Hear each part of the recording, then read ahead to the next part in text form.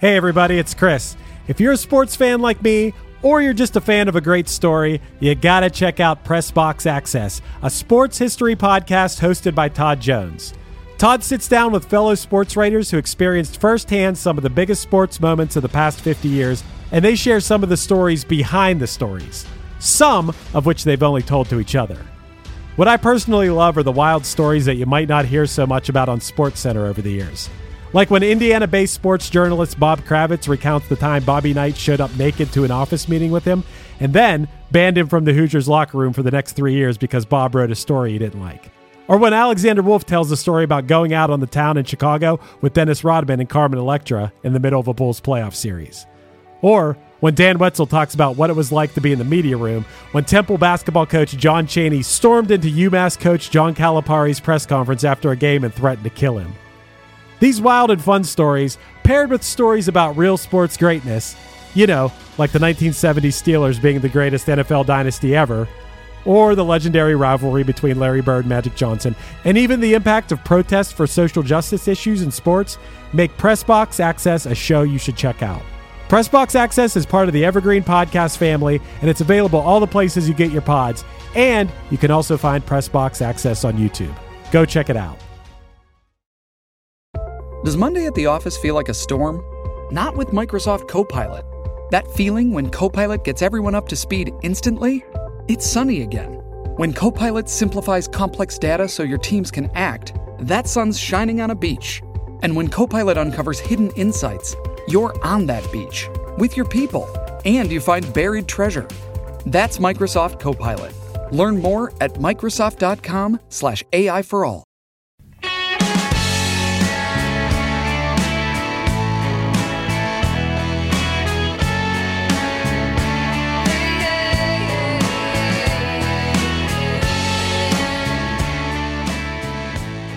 Hello, fellow slobs. This week, we're diving into Joan Osborne and her inescapable 1996 hit, One of Us. Written on a whim by Eric Bazillion of the Hooters, the song asks important questions about a supposed higher power, including, if God had a face, what would it look like? Well, we'd speculate that he or she might look like this week's guest, Meeting of Important People's Josh Verbanets. Will we put thunder on Joan's name? Or would we rather she remain a stranger on the bus trying to make her way home? Stay tuned to find out. God is great. Yeah, yeah. God is good. Yeah, yeah, yeah, yeah, yeah. What if God was one of us? One hit is all you need to make the money guaranteed, and you can live off royalties forever. And it makes me wonder, is it just a wonder, or is it one hit thunder?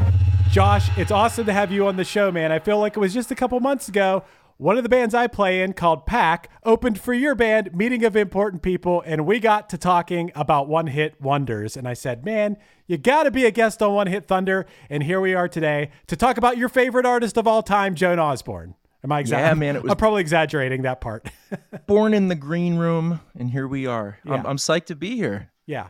I don't think Joan Osborne's really your favorite artist of all time, but this song is pretty good. Did you choose this song for a reason, or was it just because it was one of the ones left?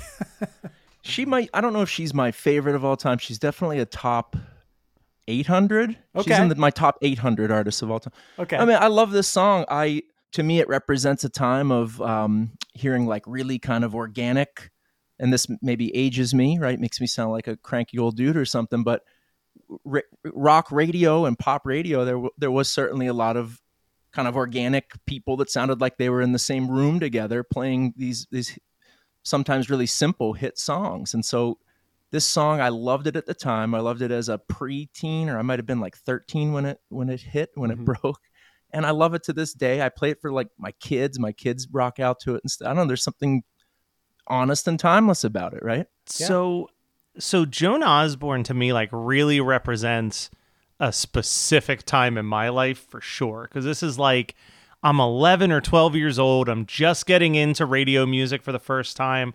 And like Joan Osborne is one of those artists that like, I will not put up a fight about her being a one-hit wonder. Like, obviously, most people, this is the song that they know, but this was like prime me listening to alternative radio and watching MTV all the time. So, like, there was this moment where I'm like, what are you saying? Right Hand Man and Saint Teresa and Ladder didn't chart? Like, it's like, because I just remembered all of those videos on like the alternative top 20 countdown this week on MTV. Like, here's your top 20 alternative videos this week, and being like, oh man, Joan Osborne's just knocking them out of the park one after another. So I've had this Relish album since like 1996. I'm not surprised that you had this album, man. Of course you had this album.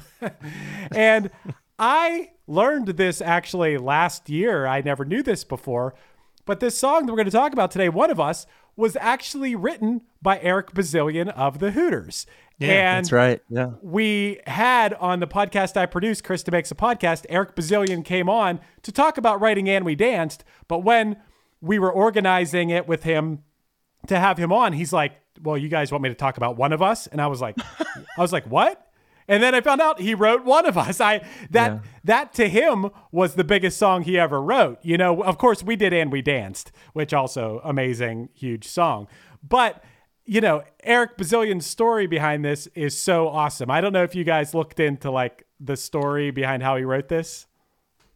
Yeah, I mean, well, I want to call out one thing, because it has to suck a little bit to like cut your teeth as a singer-songwriter, and the only song of yours that ever was a success was the only song you had nothing to do with the writing of. Like, wow. That's gotta sting just a little bit. Like, I know that Eric co-wrote a lot of songs on this album, but if you even look at the track list, this is the song that has no Osborne as a co-writer on it. Like, that's gotta be a little bit of a ping in Joan's heart a little bit there. But yeah, no, the story behind the song is fantastic, and how they got her to record it is fantastic. Yeah. I love there was a quote that was like, they asked her if she could sing it, and he's like, I think that was a good word choice as opposed to would you sing it? Like, that's going to be the approach that I'm going to take with my bands from now on. I bring a song to the table.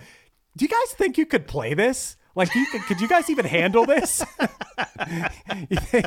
But yeah, I thought the story behind this was really cool. For anyone listening who doesn't know, Eric wrote this song and he had it as like a back in the day. Now, Josh, I'd be interested to know if you ever did this on any of your recordings.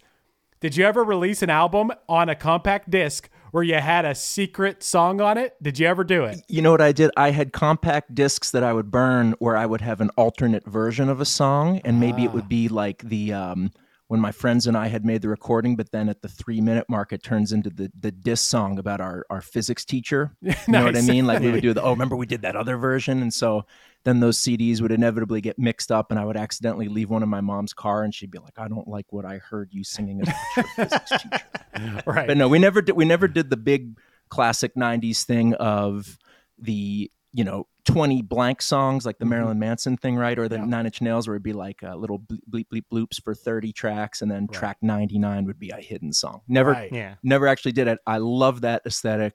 It's a thing of the past. Yeah. Or my favorite things from the past is also, because you can still, like, on Spotify, you can still find the hidden tracks of some of those songs. Mm-hmm.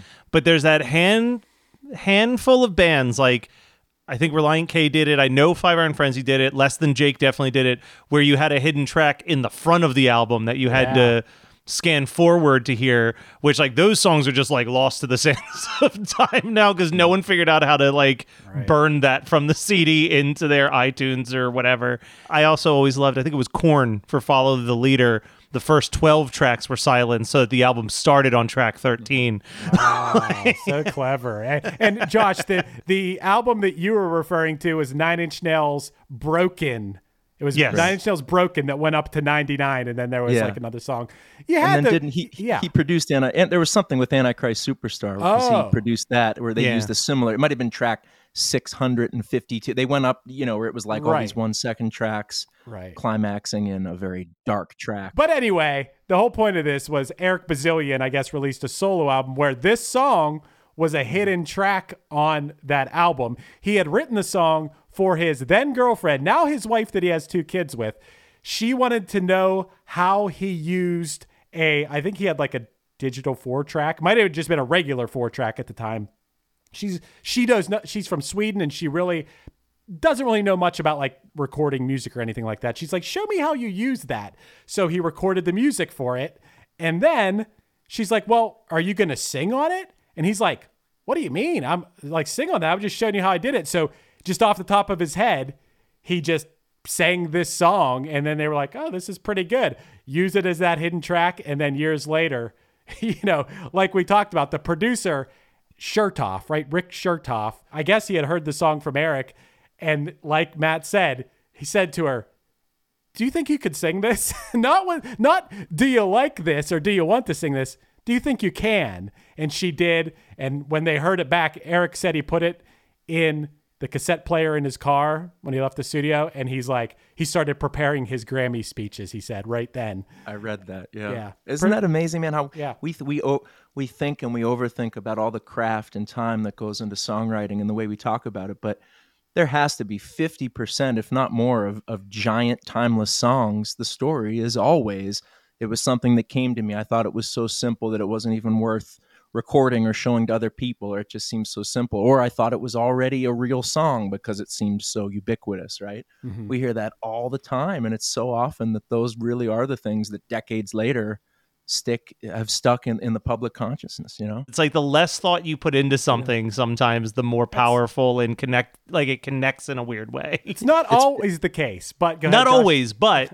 frequently that seems to be the story of like, oh yeah, no, I just, we needed one more song for the album. So I just like went into the room, scribbled something down. And I mean, that's the story with Take Your Pants Off and Jacket.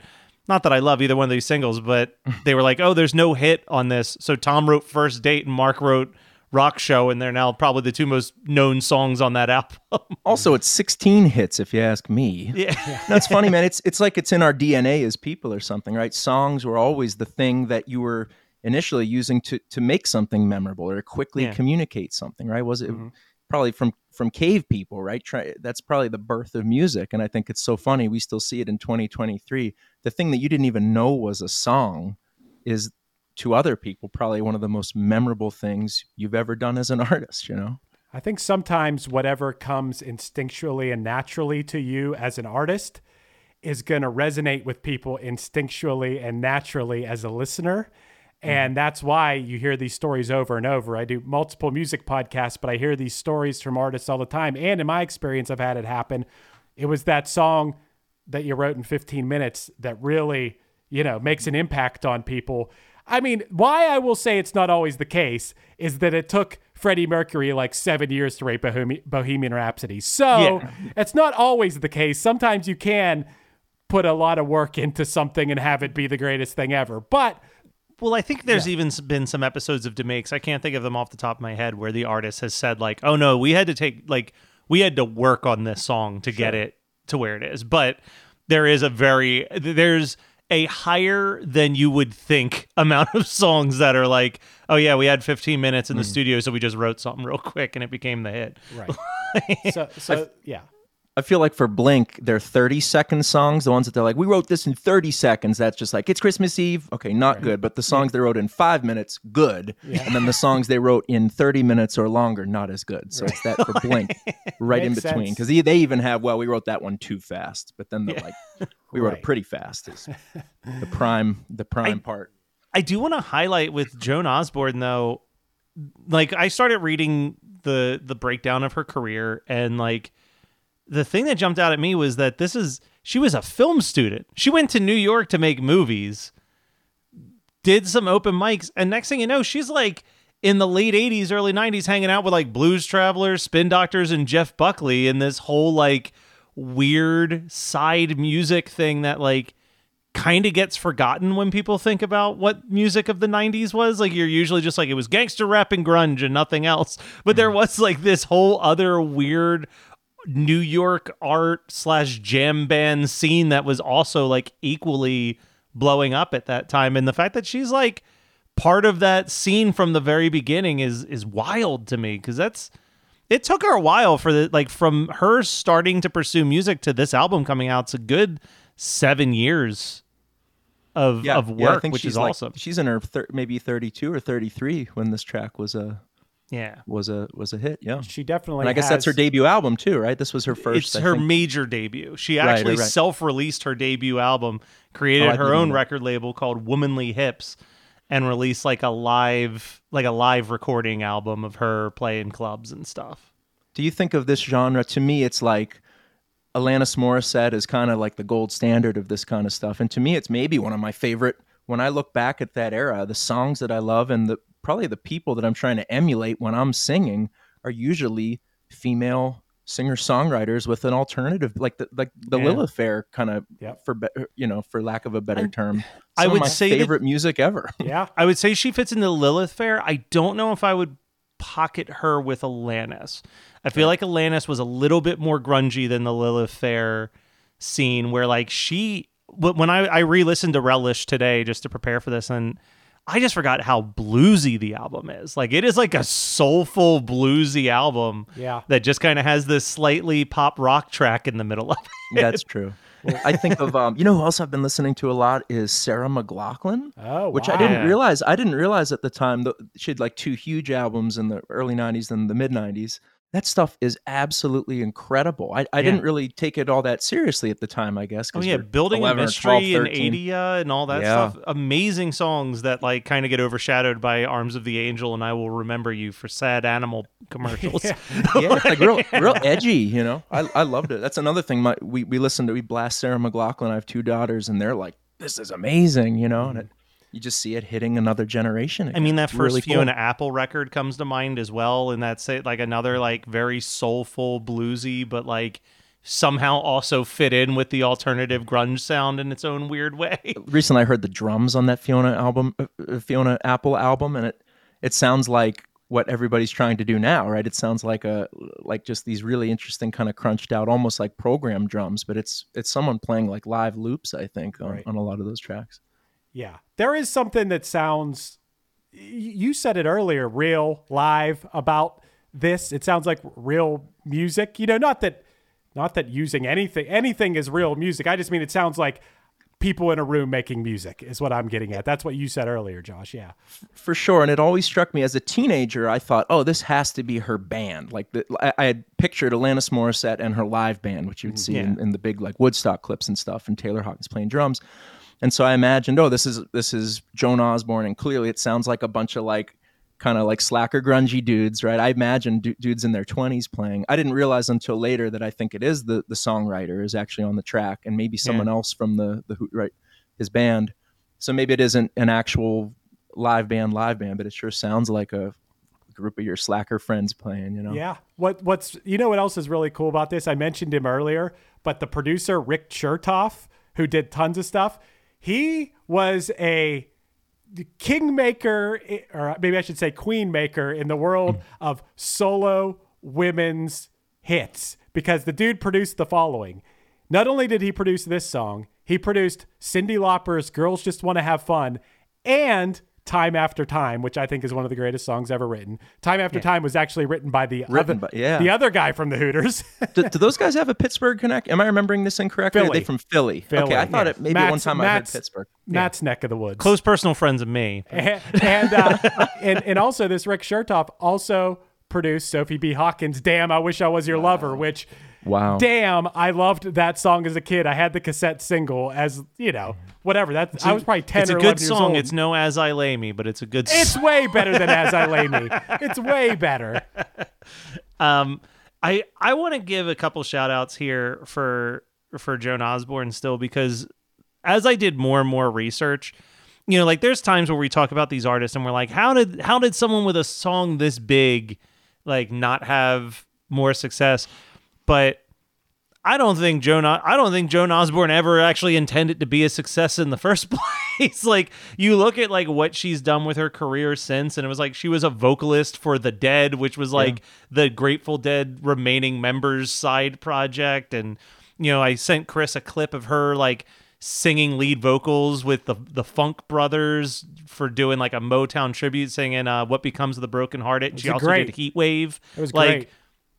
And she even said, there was an interview I found where she said, like, she was very happy to get out of the 90s limelight as quickly as she did. Because I think she just was someone who was like, I just want to be playing the clubs. Like I like she has that voice of someone who like feel like those people with that real like bluesy, soulful voice. It doesn't work in an arena. That's like you see them in a bar and it's just like raw and gnarly.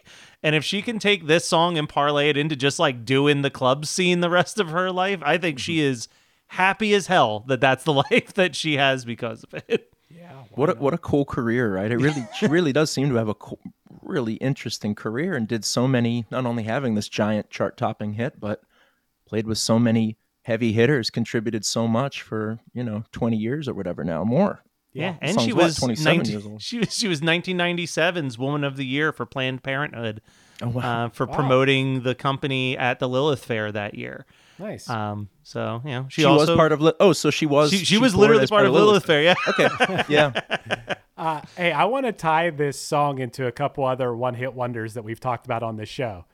Okay. First of all, Eric, on his demo of the song, sang it in a real low register, and he said he was trying to emulate Brad from the Crash Test Dummies on the demo. And you can, nice. And you could kind of hear, there is a video you could find of him and Joan are both in it. It's like a 6-minute video where they're talking about the writing of the song and everything. It's real well done, but you can hear the demo being played in there, and he sings it like real low. And the other way that I wanted to tie this song into a one-hit wonder that we talked about on here, much like we talked about the Dishwalla Counting Blue Cars song, how they were receiving death threats and people were pissed off because they mentioned God in their song and said it kind of alluded to God being a woman. Yeah.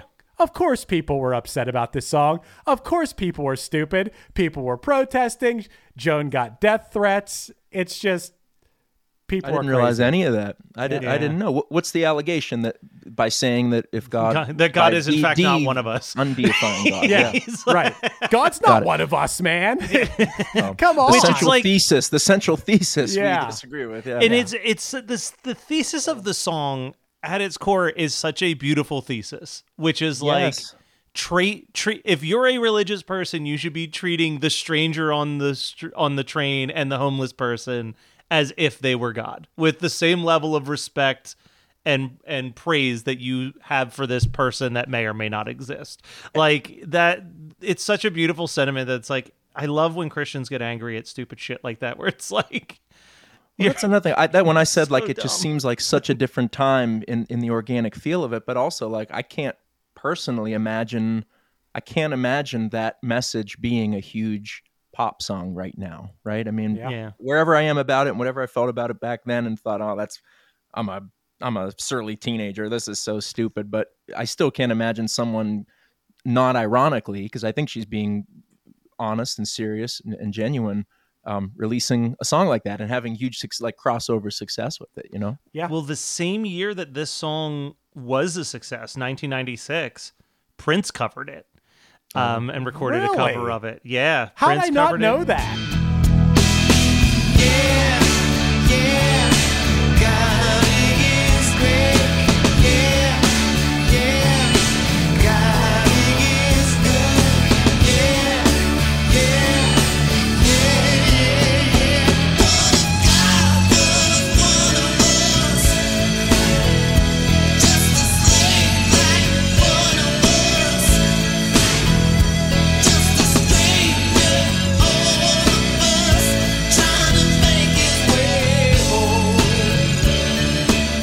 Also on the list of people who've covered one of us, the cast of Glee, Tom Cruise in the movie Vanilla Sky, and Dr. Evil. Wow. So, Right, of course. Yeah, I that always comes to mind. So I guess the song was even a punchline already kind of in the 90s, right? yeah, Like, by then. I think is it was this? just because it's definitely one of those lyrics that like can also sound deeper than it actually is. Like if you put it in the right frame, you're just like, okay, yeah, great. What if God was one of us? Seems like if the wrong person's saying it, then it doesn't work. But it seems I can't imagine someone saying it better than Joan Osborne. It became the theme of the Joan of Arcadia TV series was God is one of us.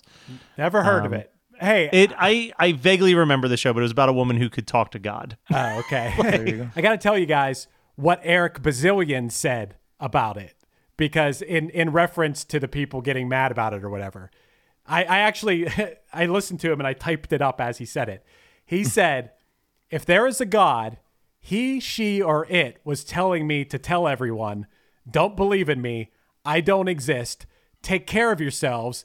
Take care of each other. If you want to know where everything comes from, study science. And like at the end of Bill and Ted's Excellent Adventure, be excellent to each other. Yeah. That was his quote about it. So I thought that was a pretty good response. Recently he said that, or was that like a contemporary back in the day thing? It was from like 2 years ago. That's that video where you could hear the demo and everything.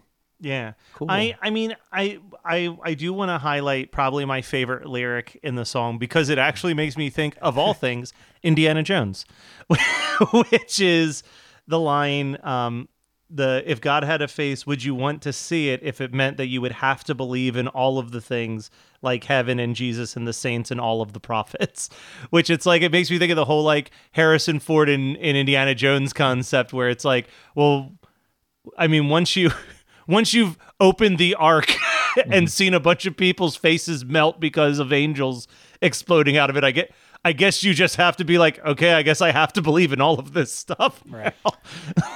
It almost makes you wonder if that was one of the more recent times. This is something we should be Googling, but mainstream pop songs that mention the proper name Jesus, right? Even that seems like from a totally different time. Can't really imagine, again, for better or worse, an artist in 2023 having a song that invokes the name of Jesus specifically.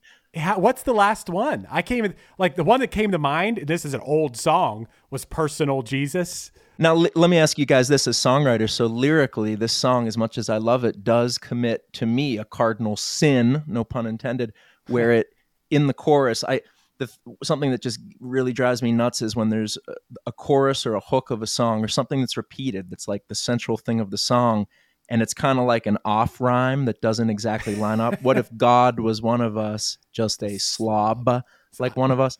Stuff like that. Other songs that do that. There's so many cuts like a knife, but it hurts so right, but it feels so right. Right. That Stuff bothers like that. you.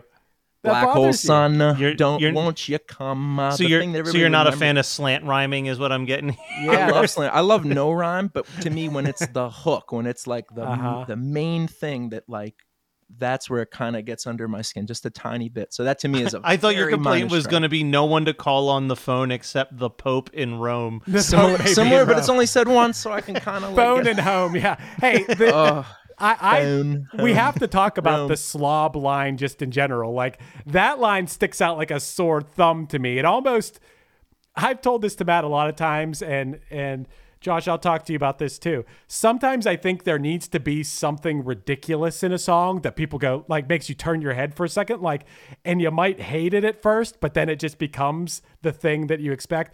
Just a slob like One of Us. That feels absolutely like your first, like, oh, I'm going to replace that. That's just going to be there for now. But then you realize, like, oh, the song has to have that now, right? Yeah, it's so ridiculous. That's your white boy. That's your, I really want to see Yeah. her in that Dishwalla song. Like, it's like that line where you're just like, oh, that's probably what sold this song.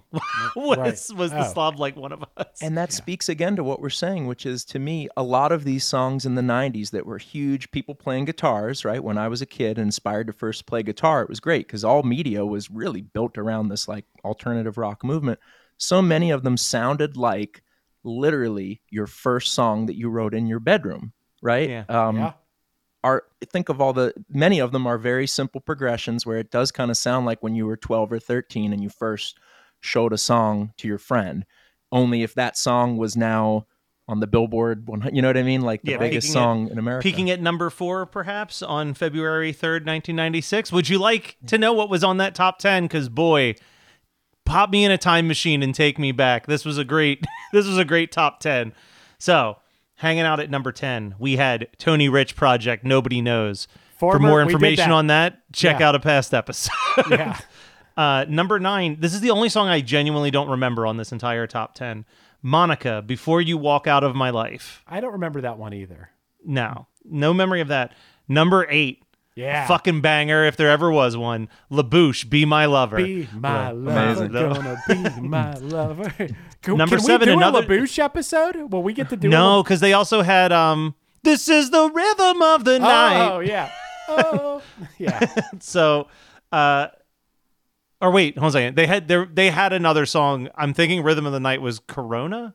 No, it's And rhythm is a dancer. Well, no, and It's that's a soul's Snap. companion. People feel it. There was in the another air. Rhythm is the Night that was also LaBouche. That's not the Corona song Rhythm, but they had 2 hits. Okay. Number 7, another artist that we've covered on this show, Deep Blue Something with Breakfast at Tiffany's. Yeah. Case in point, right where you're talking about, a song that feels like you could have written it and Literally. showed it to your friend. Number 6, one of my favorite songs of the 90s, the Goo Goo Dolls' Name. Just an absolute fucking beautiful song. Quick fun fact, because we're never going to do a Goo Goo Dolls episode. Never was supposed to be released as a single. That's a classic like K-Rock story of the DJ being like, the B-side on this single is so much better than the A-side, so I'm just going to play that. And all of a sudden they went from like an obscure band to one of the biggest bands of all time. Number 5, LL Cool J, Hey Lover. This is the Mr. Smith era of LL Cool J. Also on that album, Doing It, Wow. Yeah. Number 4, Joan Osborne, One of Us. Number 3, another one that we'll have to do eventually on this podcast, Everything But the Girl, Missing. And I miss you like the desert miss the rain. So good. Number 2, Whitney Houston, Exhale, Shoop Shoop. And number 1, I mean, the beast that could not be taken down in 1996, Mariah Carey featuring Boyz II Men with One Sweet Day. Probably I'd have to sit down and look at it, but I'm willing to bet that if I looked at every number 1 single in the history of Billboard Hot 100, One Sweet Day might be in my top 10 favorite number 1 singles in American history, because it's just an incredible song. Like, that is... Yeah. Can I mention a couple other ones that were just in the charts at that time that I think could put this into perspective? At number 57, No Doubt Just a Girl was in there, and it was on its way up. It was so the No Doubt hasn't hit just yet, Nope, but it's creeping up. Just about to, right at this time, right at time of Joan Osborne, No Doubt is about to happen. And number 30, It's like I remember the week. it happened. I feel like I'm there, man. I really do. I Like, remember when I saw Just a Girl for the first time. Yeah, that video was like, there are a few that I don't want to like overhype this, but it's like, I wasn't a kid for when the Smells Like Teen Spirit music video apparently like dropped and like blew everybody's mind. But I feel like that Just a Girl video came out and it was like, it's so oversaturated in the color, and it's like she's alone in one room and they're climbing, like it was just like this video that you could not avoid. She had the jewel on her head. Like, I think just everyone saw that video and was like, I need to know everything about this band. Like, to me, it goes instantaneously. Moon Landing, Beatles on Ed Sullivan, No Doubt video coming out. No. Exactly. That's the rankings. Well, no, I mean, it's funny, but music, it really does take you back to that time and place. It's like you can smell the cafeteria lunch or whatever. Yeah. I remember so specifically, almost in a savant-like way, like where I was the day that I heard the Joan Osborne One of Us track. I remember exactly what grade I was in. I was in 7th grade. There was a school dance. I remember what video we had rented from Blockbuster. It's so strange. What was it? Friday the 13th Part 3 in 3D. Ooh, not a good one. Yeah, I was like a horror kid, and my parents were cool with like, you can rent an R-rated movie if it's a horror movie, because you're creative and it's just makeup effect. Right. The, So yeah, man, I'm taking anytime I hear this song to this day, I'm taken immediately back to like that week. It's really weird, man. This always brings me back to when we talk about music videos and bands from 1996 specifically. What I'm reminded of is like Saturday mornings, waking up early, going downstairs. I had one of those little, like, in my parents' house, we had like one of those heaters, like the little like plug-in heaters, plugging that thing in the winter, putting my feet up close to it to get them warm with a blanket. And I would put on MTV, and it was The Brothers Grunt, which was a very uncomfortable show to watch, followed by MTV Oddities The Head, and then it was the top 20 alternative video countdown. And I would just sit there and like, that's 100%. That was when I first saw or heard this song, was it showing up on that top 20 countdown. Like, that was like my Saturday morning ritual. And this is like getting up at like 6 a.m. to do this, because that shit aired at like 7 a.m. Yeah. But I was like, I needed to know what was the new tunes. I'd missed Nirvana. I needed to catch the next one. What a funny way to start the day, man. Even Yeah. before junior high in the morning, same deal, 6:30 a.m. There'd be blocks of like alternative music videos on MTV. I remember what was seeing it called? it had to be right around this time too. You guys Rude just- Awakening, right? Wasn't it called Rude Awakening? Yes, I think so. dude, That might have been a little earlier. That was a Rude little Awakening. 93, 94. Holy shit! And the you're VJs would spin like some alternative stuff, but everything sounded like even R&B stuff sounded like alternative, Dude, Rude Awakening. That's Yeah. wow. I haven't thought of that since then. Yeah, eat my cereal in the morning, getting ready to go catch the bus. Eggo waffle, yeah. I got up early. I like to get up and like take my time and make breakfast and stuff in the morning, watching Rude Awakening. And I'll tell you, this is probably right around that same time. The video I remember seeing for the first time, because I already liked the band and their singer had already passed away, and seeing their video on MTV, I was like, whoa. Because I was into like punk music, a lot of stuff you didn't see on MTV, but I saw the Sublime What I Got video. And I was like, oh my God, this is on MTV. I can't believe this. Probably right around this time. Also, I wanted the other noteworthy things on the charts right here. Speaking of Lilith Fair, Carnival from Natalie Merchant was number 35 at this time. Fucking love which that song I so was much. the world's biggest 10,000 Maniacs fan with Natalie Merchant. So this was her solo thing. I didn't like it as much as 10,000 Maniacs, but of course I had the album Tiger Lily. Yeah, that Wonder. I mean, that was Wonder's another one that good. talked about God. Wonder's good. Yeah, like a mix of the Christianity Buddhist thing. That was sort of the vibe, right? Like Yeah. almost like a non-denominational spiritual thing. Man, honestly, I think right now I'm realizing this. If I could get in a time machine and go back, I wouldn't go to Woodstock. I wouldn't go to Monterey Pop. I would literally go to a 96 or 97 Lilith Fair show. I really would. Yeah. It'd be fun. We'd have fun. At number 31 at this time, I made note of this just because this is another one of those huge songs this time, Glycerine from Bush. At number 29, I put this because I thought this was a weird one. Natural One by Folk Implosion from the Kids soundtrack. Yeah. That I didn't realize it went that high. I was like, damn. Yeah, that's one where if you told me that it never creeped off of the alternative charts, I would have believed you. So I might put Folk Implosion on our long list now. Yeah. That I song almost rules, recorded dude. the dude that produced that. I think Tim O'Hare, who did a bunch of stuff in the 90s and early 2000s. I almost worked with on a record in the early 2000s. So he had all kinds of cool stuff to say about Folk Implosion. Yeah. I mean, they had a song, I think it was them, because it was called Deluxe Folk Implosion, but on the soundtrack, it was the song that was like really thrashy and aggressive, and it said, Daddy never understood. Boom, boom, boom. Do you guys remember this song? Because I can't even find it on YouTube.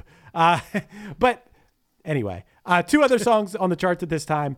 Number 23, Matt's preference. He's wrong. But As I Lay Me Down by Sophie B. Hawkins. And number 18, only because the song that will never die, Wonderwall at that time. Oh, wow. So that was the charts at the time. But there were a couple things I wanted to ask you guys, just in general, spawned by this song. First of all, I'll start with you, Josh. If God had a name, what would it be? I want to put you on the spot. I can tell you what made me laugh out loud to myself last night while you're thinking, if you want.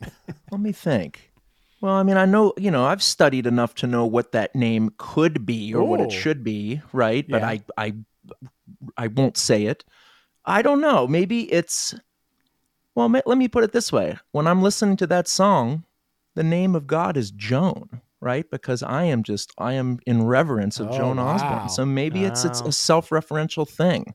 Okay. To me, as I listen to that song, the name I see is Joan. All right. I like that answer. That's a good answer. How about you, Matt?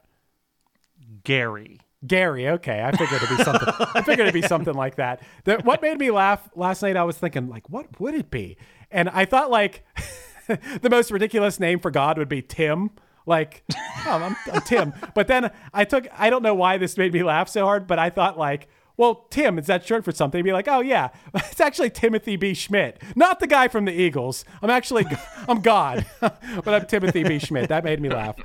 Josh, what would you ask God if you had just one question? I would ask God in the Sopranos episode Pine Barrens, what happens to the Russian guy that they're looking for in the woods? Wow, what a great answer. What a great answer. I love it. Wow. Dude, great. What about you, Matt? Are there aliens? Okay. I feel like I can answer that one for you. Yeah. I mean, if it's infinite, they're there somewhere. I know. Anyway. I want the definitive. I want to know Okay. what their names are. I just want all the definitive information. I think I would say, can you hook me, my friends, and my family up with eternal life and infinite wealth? I feel like his answer would probably be like, no, but I'm like, all right. I had to ask. I figure you can do whatever. My last question for you guys, Josh, is if God had a face, what would it look like? It would probably look, well, it would probably be kind of weathered, right? Because this is like an old being, I think, right? And he's in the weather, like he's in the clouds and stuff. So yeah, I think so. Maybe, well, probably like Keith Richards. I imagine God would probably look like Keith Richards, someone who's experienced things, someone who clearly the lines on their face are a facade for all the knowledge that they have, right? Love it. All right. I was thinking more like the guy who played Dumbledore in the first 2 Harry Potter movies. Like a very like Merlin, decrepit, long beard kind of the traditional drawing of God, I guess. But like, I don't know. I see just long beard, talks in riddles, like can't get a straight answer out of the guy type vibe. I had 3 different answers. I said if God happens to be like a super handsome guy, I pictured God. John Hamm. John, that's where my brain went to John Hamm when you said that. John Hamm. Yeah, John. Yeah. John Hamm would be a decent God. Actually, you might have changed my mind on my answer. But my handsome God would probably be that actor. I don't even know how you say his name. It's like Gael Garcia Bernal, the guy from The Science of Sleep and The Motorcycle Diaries. Okay, you know what I'm talking about? He's like a real hot guy. Yeah. And if it was a woman, I thought maybe Diane Lane. Yeah.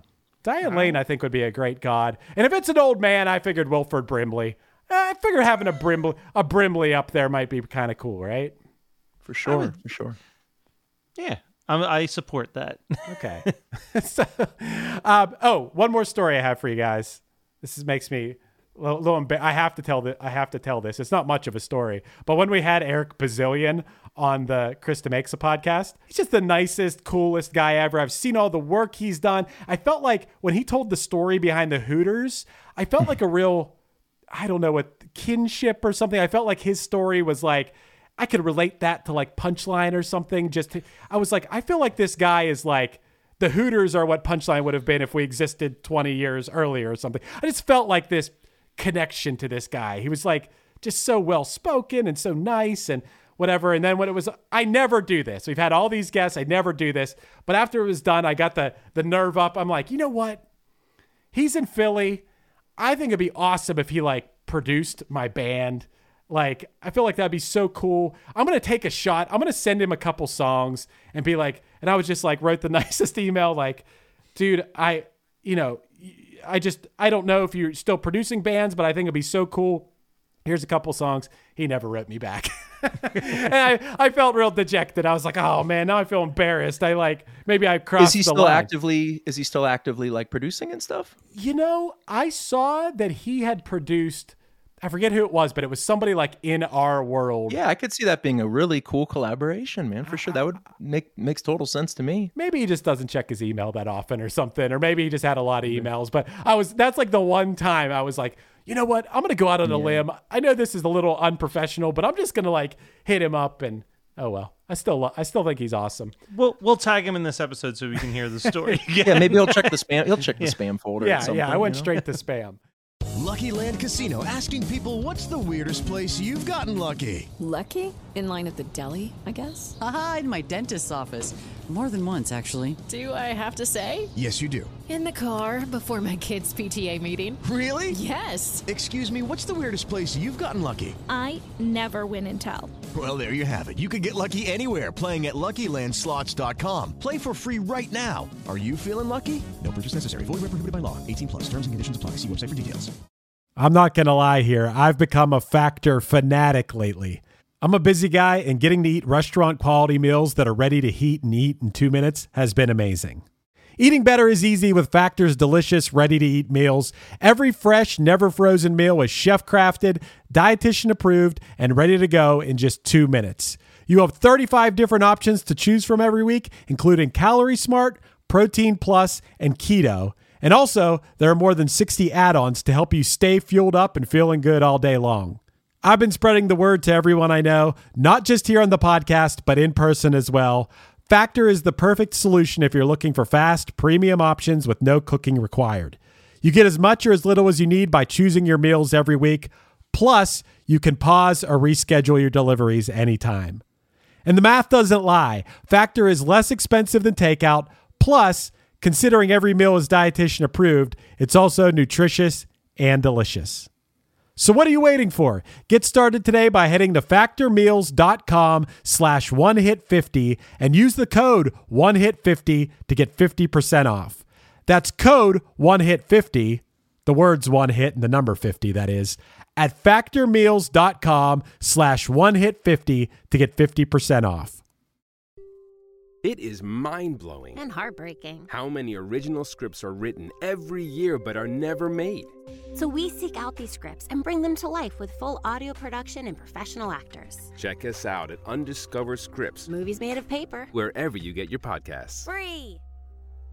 I think we're at that point of the episode where we have to decide, did Joan Osborne bring the one-hit thunder, or was she a one-hit blunder? We'll start with you, Josh. How do you feel? Well, absolute one-hit thunder, Right. But I will also say, I think sometimes people and artists are just very properly rated. They're not overrated, they're not underrated. And there are many times where I'm almost surprised, because I'm pretty critical about stuff, but I'll be surprised that there's an artist that is rated so highly by people but didn't have a lot of commercial success. And the narrative is always like, I can't understand why they didn't have commercial success. And 9 times out of 10, to me, I'll always be like, well, I kind of feel like they're like exactly where they should have been in a good way. Bands like that are like Big Star, right? I don't know if that's controversial on this podcast, but I came up in the music world with a lot of people who loved Big Star, right? And it was always like, yeah, they're one of those bands that sold 400 records, but every person that bought that album went on to be Jeff Tweedy or whatever, you know? I think the people who grew up loving Big Star were better artists than Big Star, ultimately. Like, totally, like, yeah. As controversial as that is to say, but like... And another, not to take this on a tangent, another artist that kind of does strike me that way, where I'm at an age where I just kind of missed it and I almost don't get it. I try, is REM, right? I know REM is huge. I grew up at the tail end. I caught like the giant major label REM, and I never really got into the IRS records or whatever, the earlier 80s stuff. But to me, that's another band where I'm like, well, no, they seem to be pretty much right. You know, to me, it can almost be hard to discern that from other like kind of college rock stuff, as much as I think it's wonderful. Yeah, and then I guess maybe the final example of that, and I'm a huge Velvet Underground. I love the Velvet Underground. I really like Lou Reed. But to me, all the talk of like, they're this giant influential thing from the mid to late 60s that then influenced people to do stuff. To me, I can see all kinds of reasons why like Velvet Underground is to me kind of right where it should be, because it's almost like intentionally unattractive stuff. And the person who's singing for the most part isn't like a technically great singer. So it's never going to really catch on in the same way.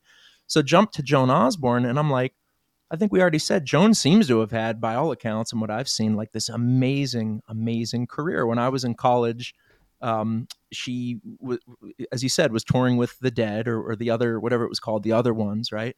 Just such a cool career that this track is one-hit thunder. That said, I would say I think Joan overall, from what I've seen, is probably like perfect, maybe underrated, right? But pretty well rated, and seems to have had an amazing, awesome career that 99.9% of us could only dream of, right? Yeah. I think you're right. I'm gonna throw thunder on the song and her. I think that the song itself, I think that One of Us is a great song, and I think Joan is the reason why it's a great song. But I think it's also a bad example of what Joan's music actually is. So I can kind of understand like people who maybe really like this song and then picked up the album being like, what the hell is the rest of this? But if you're someone who is into like kind of a more bluesier, soulful stuff, like check out Right Hand Man, check out Spiderweb and Ladder, and like if those songs you dig, you'll probably dig everything that Joan Osborne has ever put out from that point. But if you're just kind of into One of Us, this is the only song you really need in your life. Get the maxi single. Yeah. Yeah, get that single and call it a day. Hey, I started laughing when he said that, Matt. We got to start using the expression throw thunder on my name. Throw thunder on my name. I thought that was already an established catchphrase. I was like, I wish I knew that. I would have said something about but that was something you just came up with? That's fantastic. I want to throw thunder on her name. I'll throw thunder on her name too. I think, the song's I actually like the song more now than I did then.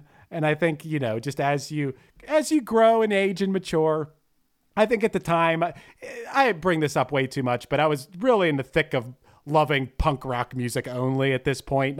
95, 96, I was a punker, man. What do you want from me? But in retrospect, I think this song, I'll throw thunder on Joan's name. And also, I'd like to throw thunder on Josh's name a little bit here, because my friend Josh right here is an amazing performer and songwriter and just vocalist all around. And Josh, would you please talk? I want to talk about your music a little bit, and I want to tell the listeners where to check out your music. You play in a band called Meeting of Important People, amazing band, but where can we find what you do? Yeah, we do. What do you do? What would you say?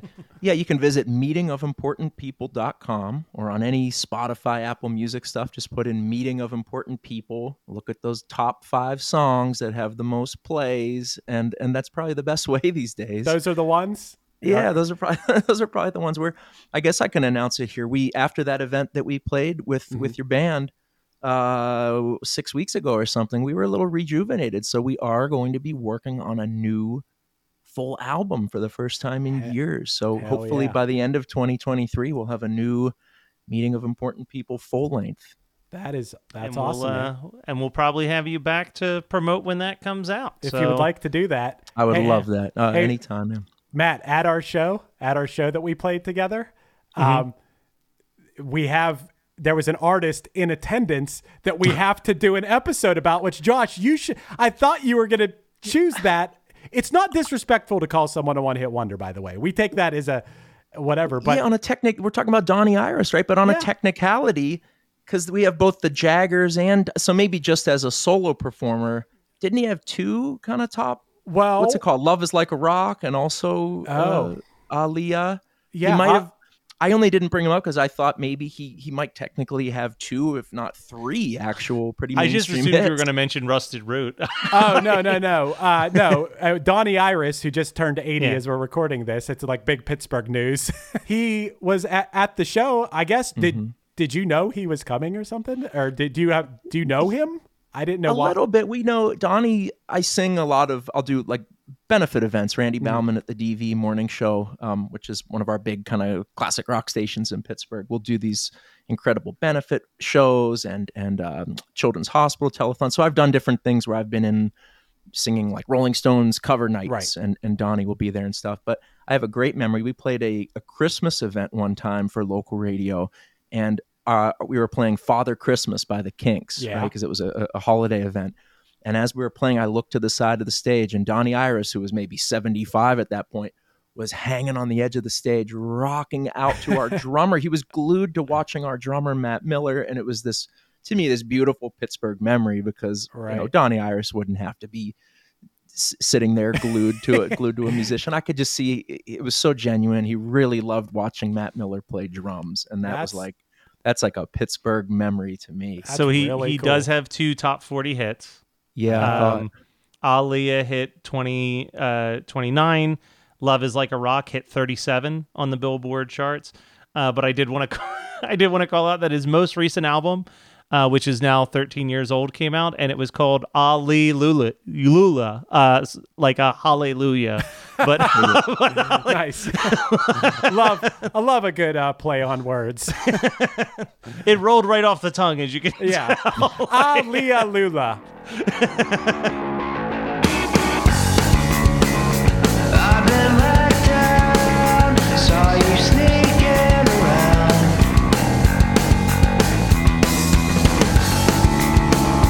I've been holed up, I'm not leaving the house. This has been One Hit Thunder. One Hit Thunder is hosted by Chris Fafalios of the bands Punchline Pack and Another Cheetah and produced by Matt Kelly of Geekscape.net. Underneath me you're hearing Honey, This Is Nothing New off the Punchline album Lion. Visit punchlion.com for merch, tour dates, and news. We're on Patreon now. Become a patron and get bonus content, early episodes, and a chance to vote on future episodes at patreon.com/OHT podcast. Do you want to start a podcast? Contact Chris and myself at weknowpodcasting.com for how we can make your show sound as professional as possible. Be sure to rate, review, and subscribe to us on your favorite podcasting app, and tune in next week for more One Hit Thunder. This is over. I won't beat around the bush. I'm not a bird within the brush. I'm not your father. If you expect me to be there to catch you, I expect you'll be falling. Yeah, you misunderstood. I don't need you around. I'll be fine on my own. Don't you know I'm a stone? You're listening to the Geekscape Network. It is Ryan here, and I have a question for you. What do you do when you win? Like, are you a fist pumper, a woohooer, a hand clapper, a high fiver? I kind of like the high five, but if you want to hone in on those winning moves, check out Chumba Casino. At ChumbaCasino.com, choose from hundreds of social casino-style games for your chance to redeem serious cash prizes. There are new game releases weekly, plus free daily bonuses, so don't wait. Start having the most fun ever at ChumbaCasino.com. No purchase necessary. VGW Group. Void where prohibited by law. See terms and conditions. 18+. Hey, you. Do you have any plans this year? How's that going? Did you get 2020'd? Well, welcome to a brand new podcast called 2020, where myself, Benny Goodman, and my good friends Corey Pazin and Siobhan Cronin from the band Lost Symphony also got 2020'd. And since the world ended this year, we decided why not just check in with some of our friends in the music industry and see how everyone's doing. We're going to get a candid look at life on and off the stage, as well as the mindset of some of the most successful people in the entertainment industry. New episodes drop every Sunday and Wednesday at 9 p.m. Eastern. And you can listen at 2020-d.com, soundtalentmedia.com, or on your favorite podcast app.